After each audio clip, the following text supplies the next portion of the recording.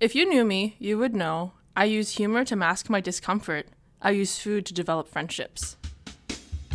Hi, I'm Leah Parker-Belfer, a T'22, and you're listening to If You Knew Me, a grassroots podcast dedicated to celebrating diversity, equity, and inclusion at the Tuck School of Business at Dartmouth.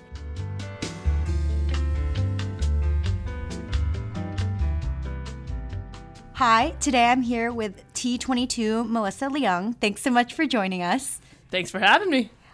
So where should we begin? I love your statement. I think it's a great two-parter. Which one would you like to start with? The first one, I guess. Okay. So as a fellow giggler in uncomfortable situations, I really resonate and empathize with this. Has this been something you've done all your life, or developed in your most recent adult life? I think it developed initially when my parents would scold me, but then they would just lose Lose focus to you? Oh, lose and focus. just start laughing in the middle of their scolding because they just can't fathom why I would do something so dumb. And so as I progressed through life, I found that I've taken that nervous laughter with me. Interesting. So they would be laughing because they would just think it's such a ridiculous situation to be in? Yeah. Interesting. Okay. And so then when you're in situations that you can't really comprehend or you think are ridiculous, you laugh. Yeah. Even though it's supposed to be a tense situation in which I see. You're supposed to be very stern and contemplating and reflecting. I don't know though. Is that society telling us that's what we're supposed to be doing in certain situations? I guess, but I think my parents made me very fearful. But then once they started laughing, I was like, oh, I guess I'm fine. Yeah. So are there any particular moments that you remember where you laughed and you think back and you're like, oh, I wish I didn't, or you're like, that was weird, or are there certain memories burned into your mind? Yeah, this is probably a dark one. My grandmother last year passed away, and in typical Cantonese funeral processions, you usually have the funeral casket open so you can see your family member, and they're usually done up with makeup. Yeah. But at this point, my family, they're Southern Chinese, so they're very germophobic. Okay. My aunt said to me, because when I was 6, my maternal grandmother passed away, and during that funeral procession, no one told me this is not allowed, but I literally just jumped on my tippy toes and into the casket to hug my grandmother one more time before she was going to be cremated. Right. And everyone thought that was really sweet, but they're like, this is not hygienic at all. Please do not touch dead bodies. And was just freaking out. And so last year when my paternal grandmother was passing away during the funeral procession, my aunt goes, girl, do not jump into that casket. We all know how dirty that body is. And I just start laughing so loud. Well, did she say it like that? Because that felt funny. No, she didn't. She was okay. just very serious. Oh, okay, and she said it in okay. a very whisper because the Sure. ceremony was going on. Okay. And I just start cracking up so loud because I just remember doing this when I was 6 and understanding how dirty that body is. I probably shouldn't be doing that. I started laughing and people were like, what is going on? Yeah. Oh, gosh. And that's the worst part because people don't have context. If they heard it, it'd be very clear why you chuckled, I think. I don't know. And do you associate, when you think about that reaction that you do I guess I feel like I place that on you, but do you wish it was different, or are you fine with it? I feel like I didn't mean to suggest it was wrong. No, it's a good question. I think sometimes I could probably handle things with a greater seriousness and kindness, especially when someone is revealing their inner, most darkest secrets to me and I start laughing. Yeah. I have done this in situations that should be more intimate and more serious. So I think in those moments I'm trying to be better at controlling my laughter. Yeah. Similar to how, someone might have to control their facial expressions. Right. But outside of that, I like to think that it's a way for me to kind of cope with situations that I don't really know how to react to. Right. And I just have to be mindful and better at controlling it when the situation doesn't call for it. Got it. Yeah. I feel like laughter, it's just, again, it's like an expression. It's like a release or something like that. It's like a processing of the situation or handling of your emotions. In fact, I actually alerted my study group of that. Yeah. In the fall semester, I said, hey guys, like, just want to let you know, I laugh out of nervousness. So if you hear me laughing, it's not at you. It's probably because I don't know what I'm doing. Yeah. That's what actually I was also going to say. I feel like so much of also potentially like quote unquote problems that could result from this is just a lack of kind of communication between like parties involved, because as long as they know like what it is and there's a better understanding and there's not that miscommunication aspect of you're laughing at me or all this stuff, which I think that's where the problem arises mostly. Yeah. Do you find yourself laughing when it's very internal driven? It's when you don't necessarily know what to say next, not necessarily what they said is funny. Yeah. Got it. Just thinking back to those moments. It's like, Yeah, no, totally. Well, I commend you on sharing that. I think it's, I mean, I like I said at the beginning, I also sometimes out of nervousness like laugh because, or I don't know if you feel this way, I like laugh, I like try to self-deprecatingly laugh at myself or something in a situation to like ease off the tension that I'm feeling in the room. I do that as a form of commiseration with someone. If they are really down about something, then I am more than willing to share terrible instances and laugh at myself to provide the comedic relief. I think it's a way to show that you care. Yeah. I also think there's something to be said, too. I mean, I think it's really well said that, you notice that there are times when it's not appropriate or, maybe not be the best for the situation. But I do think there is something to be said, though, for laughter and kind of easing the tension that that might not need to be there sometimes. Like, I think back to my partner and I, like, he sometimes tries to bring laughter into, like, arguments, especially, like, not consequential arguments. And for so long, I would get annoyed and I'd be like, stop trying to make jokes. We're having a conversation. But he would always say, I'm just trying to like lighten the mood because like what we're arguing about doesn't really matter. And so I think in some ways that's good, like lighten the mood, like remember that it brings a little bit more perspective too into some arguments or some situations. Yeah, definitely. I think another reason why I continuously use this is because in Shakespeare, a lot of his plays involve comedic relief. Yeah. Amidst a very, very heavy topic that's being discussed and shown through the play. And I love that that's always inserted in all of his plays. Yeah. And it just gives you a break from having to brood over something that's just not going to have an answer. Mm-hmm. So I find that that's more comforting to be in the presence of someone who is willing to just give you that break in emotion for just a little bit before you have to continue going on to your brooding day. Yeah, it breaks it up. Yeah. Awesome. Is there anything else you want to chat about before we move on to the tasty food? Oh, yeah. So another good story where I used humor to mask my discomfort. Yeah. My family knows that I use this too. Okay. So when I got a concussion, I had a cartoon-sized lump on my head, and my sister starts poking at it. Ooh. And of course, I'm kind of like loopy at that point, and she's just like rolling over it so I can feel how large the lump is on my head. And she laughs at me. She's like, Melissa, you finally are featured in an episode of Tom and Jerry. Oh. Isn't that so fun? And I'm like, oh my gosh, yeah! Oh my gosh. So now I have that forever ingrained in me that I was featured on the episode of Tom and Jerry where they use a large hammer to smash someone's head. I love it. Did you get photos? I do not have photos. I probably should not have been holding a phone at that point. That's true too. Well, you wouldn't need to take it. It didn't need to be a selfie.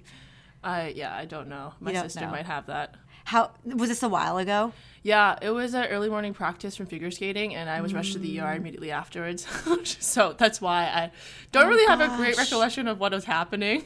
Yeah, wow. So that sounds like a very serious concussion and incident. Okay. But I remember it quite fondly. Yeah, well, I mean, whatever gets us through, you know? Yeah. So food. I feel like I knew this about you just by, living on the same hall with you. So you like to develop friendships through food. Can you speak more about it? Well, first I'd like to say you probably know this about me because I have my clankety tray of kitchen materials that I bring from my room to the kitchen. Very efficient form of travel. but also great. It's like when you hear the bells ringing, you're like, ooh, dinner's ready. I know, you're like, who's cooking? Can I come? Yeah. But I do use food as a way to develop friendships because it gives me a way to understand someone's culture and what brings them comfort. It's oftentimes through food and what flavors they find comfort in. I've definitely done this a lot for the people I've cared most about, and especially when they're not in the happiest of moments. Yeah. And I don't really know how to cheer them up because, we're all here with new friendships where you don't have that, years of experience with this person, understanding how best to give them the comfort they seek in those moments. So I just default to food and giving comfort food to people. A warm meal. Yeah. What's your go-to? What do you make for people that like represents like who you are? What's your go-to? So during my year in Germany, I really missed Cantonese food. Right before Germany, I was living in DC, so I really hadn't spent that much time with my family, and I really miss Cantonese food. My German host parents, my host mom, she's an intensive food blogger. My host parents had a food studio downstairs to take photos of their food. Really cool. So she was like, hey, like, do you want to make Cantonese food? And we can make it a food blog and feature it on the German radio. And I was like, okay, like, sure. I didn't know the extent of investment in getting good food. We lived on the French border, so we actually drove to France to get all the ingredients and fresh fish, for example. But my go-to, I think that is more palatable across different cultures, just because, for example, steamed fish and that consistency is very... It's an acquired taste. Yeah, everyone likes that kind of like sliminess and softness.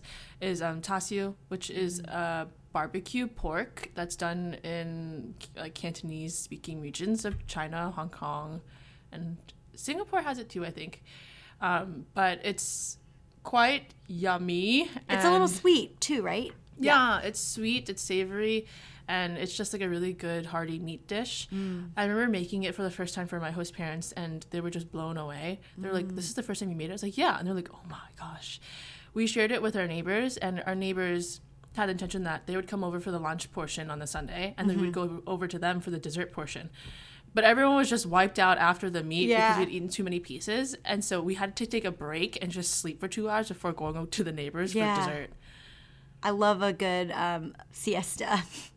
But yeah, I think I've made 5 tasyos at this point. Have you made one here at Tuck? Yeah, I've made 5 of them at Tuck. Oh, wow. Yeah. Wow. Okay, cool. Where do you find the ingredients? Don't tell anyone. But it comes in a glass jar that says tasyu from Leung, which is a very famous like sauce producer.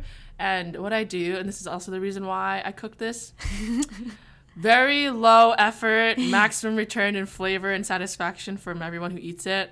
You just dump the sauce in a Ziploc bag with and like pounds. Shake, yeah, shake and then meat. You just marinate it for like a day, and then you just dump it into the oven and just watch it a little bit. Oh, so you bake it, not like on a wok or anything? Yeah, you bake it.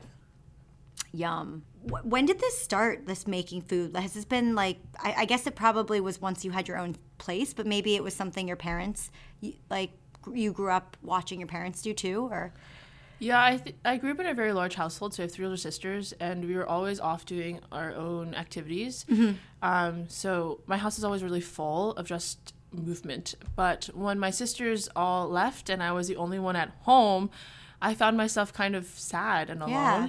So I spent the half an hour before dinner time just sitting at the dinner table, watching my mom cook and asking her what she was doing to make the dishes that I love the most. Because I also had this realization after seeing my sisters leave the household that I probably was not going to be coming back for a long time to have this quality time with them. Right. So I think that's where it came from, and it persists because every single time I miss home or just want something that's of comfort, I can make it for myself and not have to just sit in the sadness by myself. Yeah, that's so real. So then what's your what's one of, beyond what you just shared, are there other favorite dishes you have that remind you of home? I think anything that's like Hong Kong dishes remind me of home, just because that's my family's from Guangzhou and Hong Kong. And so those are the dishes that I love.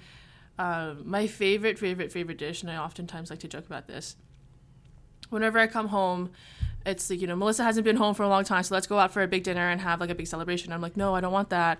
My mom's like, why? And I'm like, I just really want steamed fish and like the garlic stir fried like water spinach. That's like my favorite 2 dishes. And she's like, Melissa, this is like poor people food. Why? And I'm like, because I can't get it anywhere else. Yeah. Like, you need to have access to a Chinese market, wet market, to get those 2 ingredients. She's like, okay, fine. So at this point, my family kind of knows, like, when I come home, I don't really need that big dinner to ring me in. I just really want. You don't need those to go to the staples. restaurant with the Lazy Susan. Those are great, though. I'm not gonna lie. It's such a smart invention. It's like, this is perfect for sharing food. Have you had any great food here from fellow friends that might have made something that stands out to you? Yeah, Nigerian dishes, Kenyan dishes. Yeah, I think those are the big 2 because Natalie's cooked for me multiple times with her egg curries. That's Kenyan.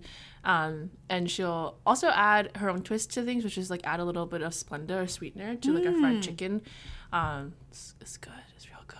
And then, of course, I gotta mention the jollof rice that I've had by a mile. That was very spicy. I was like, ooh, finally something that's making me sweat. Some flavor, yeah. Those are good. Wow, tasty. And do you find it hard to find time to do that while at Tuck? To cook? Yeah. I think with any sort of, moment in my life, I will always have multiple things on my plate to do. But what I tend to do is just sit down, write them all out, and see which one will bring me the most happiness. Of course, if there's like an impending deadline to sign a lease, that's probably going to be the top of my list. But I like to put everything side by side to make myself realize that, if I cook and I can share it with other people, it's probably going to bring me more joy and relaxation than it is for me to just like bulldoze through like my to-do list. Yeah, or like read that article front to back. Like, maybe we skim it and cook. But I mean, to be honest with you, as I've mentioned before, I choose recipes that are minimum effort, maximum return on flavor. So, well, now I want to ask, as kind of a final question before I turn it to you for last thoughts, is there any dish in particular that is a lot of work, but you're willing to put it in because it's just that great? Yeah, I think it's probably the herb butter. This is a Kerrygold award-winning herb butter that my German host mom submitted to Kerrygold and won first place for. Kerrygold butter is good. It is, but you add all these other ingredients: lemon, paprika, persol, I think it's what it's called. It's like an alcohol that has star anise in it that I've actually used a Chinese cooking wine for, since star anise is also used in that alcohol. Parsley, I think that's what it's called. I only know it's like petersilia. I think it's called parsley. I'm not sure. Someone can write in and tell us if we need to update the episode. Yeah, or you can find it on my host mom's website. It's called Coconut Cucumber, and I am currently working on the English translations of all of the German ones. But if you don't see the English version for herb butter, you can search Kräuterbutter and you will find it. Oh my gosh, amazing. And so you've made it a couple times since? Oh yeah, I've made it for my study group. I remember good old Mark Manara got him stationed for getting all the leaves off of the parsley and putting it into the food processor, which you can tell is quite an arduous task.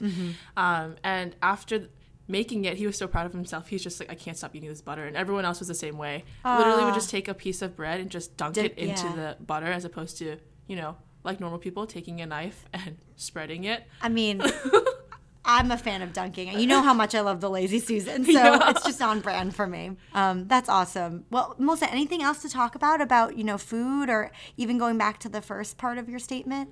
I invite others to share their food with others, particularly me, if you're making a really nice meal. I also love to get fancy dressed for any of those meals, so think of me when you are making your next meal. Right, and if you hear the bells or the clink, clink, clink, it's Melissa or Cindy. Yeah, probably. Or maybe someone else. I think you've started a trend here in the dorms. Yeah, I think a lot of people have their own carts now. Yeah.